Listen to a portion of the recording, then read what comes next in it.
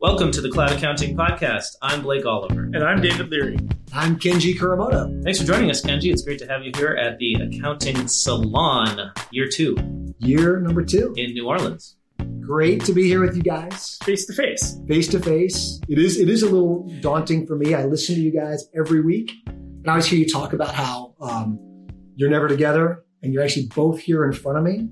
And that you, David, are usually in your closet. And it was fun being at lunch today, hearing your son confirm that, yes, Dad actually goes into the closet and actually, records the Cloud Accounting Podcast. It's a professional studio. It's not a closet. It sounds very good. We need to talk with your son about that a little bit. He's blowing your cover. So. Now, with you being a tax expert, can I rip this off?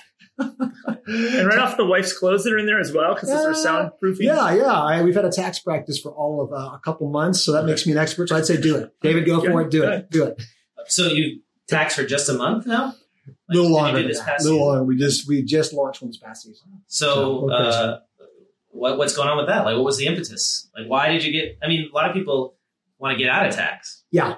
They don't want to. That's why they've been getting into this cloud accounting thing. Let's do the books. Let's be the advisors. You're getting into compliance now? We have a totally, at Acuity, at our firm, a backwards approach to all this. It's just the way it worked out. We started an advisory like 14 years ago. We added bookkeeping about 5 or 6 years ago, and now we just added tax. So I think everyone else is probably smarter than us and goes the other direction. But yeah, we're adding the compliance and the lower level pieces of the accounting stack as we go on. So everyone else is going to advisory. We're diversifying from it. So who knows whether that's smart or not. Probably not. Do you think one direction is easier than the other? I do think that, yes, it is. I do think we were very fortunate to start an advisory. That's, I think, been a little bit easier in some ways. The biggest challenge for us is to keep an open mind and not let ego get in the way. Because when we started, we were fractional CFOs and thinking of doing bookkeeping. Well, let's step back for a moment. Tell us a little bit about your firm. Yeah. Where it is now, where you came from. I think people will be very interested to hear that, in addition to all the services you offer. Like, how did you get to this point? So 14 years ago, started in just outsourced or fractional CFO work. And that was my background. I worked with tech startups in Atlanta, Georgia, and I had a good time talking to other friends who were founders of tech companies. So we'd go out for beers, and over lunch, they'd say, "Hey, Kenji, can you help me on my business model a little bit? Or here's what my funding deck looks like." And so just started doing that on the side. And then another friend of mine joined me. And that was the original vision of Acuity, was just to provide outsourced fractional CFO services just for tech startups in Atlanta. And then over time, actually not a lot of time, we added controller services pretty quickly, because it's a place I had been as a controller for many years as well too. We added controller. And then we thought it was going to be just controller and CFO fractional services for startups and early stage companies. And that was going to be it. And then we kept hearing over and over from clients like, this is great. We love the controller CFO services, but really, like, the blocking and tackling of bookkeeping is a real problem. Like, in fact, we couldn't get to a lot of our advisory work because someone would hire us to come in and do some big financial model. And we'd get in, and the underlying bookkeeping and data was garbage. So we couldn't get to a lot of work. And finally, we thought, maybe let's think about doing bookkeeping. And that was a little hard for us, honestly. That's what I meant earlier about the ego thing, where we thought, well, wait a minute, I'm a former Big Four person and I've only been a CFO. Why would I do bookkeeping?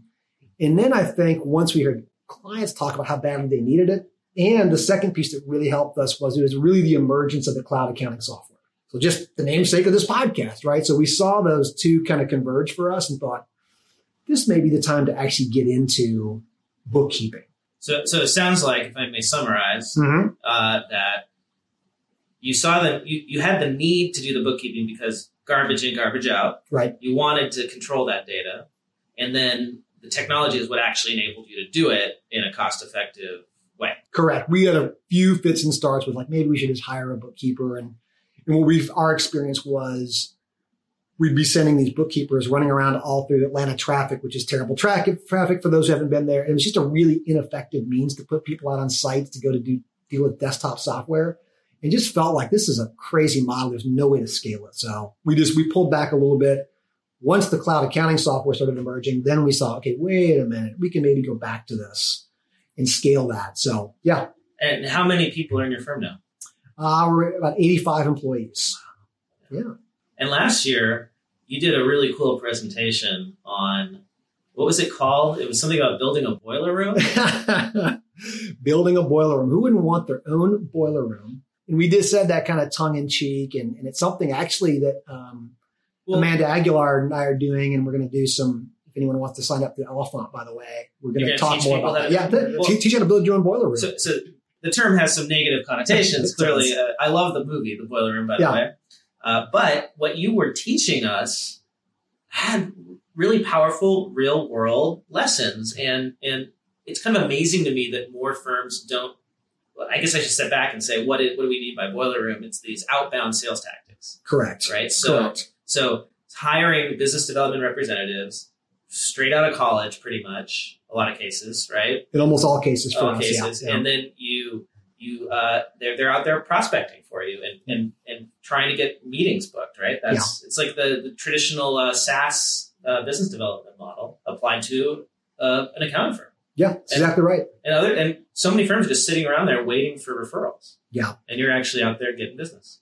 So I think the less negative, terminology versus using boiler room is really what the way we look at it is. It's learning how to sell without you as the firm owner yourself being the one doing it. Like how can you sell more as a practice, but you don't have to be the one to be doing all that selling, because that's just not a scalable tactic. I mean, it's not a way to do it. So that's really, yes, you think about creating these boiler rooms. It's kind of a funny, edgy way to say it. But really what we're trying to do is say, how can you as a firm owner build up a sales pipeline and you're not the one actually having to do it? I think that's good. And for those listening who are not so familiar with the Accounting Salon, it's become, well, hopefully it will be a tradition this year to take a somewhat non-traditional approach to your titles of your presentations. So absolutely. We have fun with it. We do. So when it comes to what I noticed about your website is the way you reference your bookkeepers. So you built out you took that jump to, hey, we're going to have bookkeepers, but you don't really call them bookkeepers. I always forget what the title is, but they're just not a normal bookkeeper name. Right. Or we call them cloud specialists. Yeah. Okay. So yep. That was very intentional. And I think clients still use bookkeeping. The terminology of bookkeeping gets thrown out a lot, but we felt it important between me and our other leadership team members and our cloud specialist team leader to really help give a bit of a different identity to our team.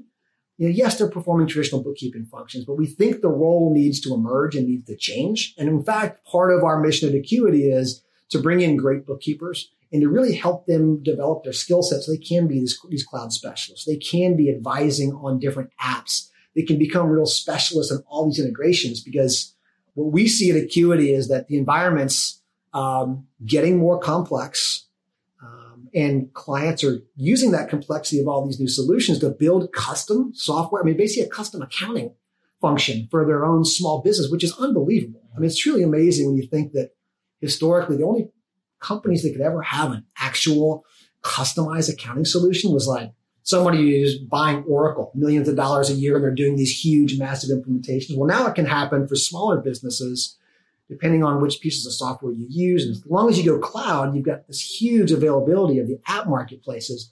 But what you're going to need more of is someone who understands how all these apps work together and how they integrate. So that's what we're trying to prepare our team for. And even in using some of the naming, we're like, hey, we view you as cloud specialists. So that's what we're trying to get them to. So there's a million apps out there, well, hundreds, right? Not millions, but that's a lot to know, a lot for your team to know. How do you guys go about creating tech stacks? Do you do it by industry? Do you just sort of do it as you go?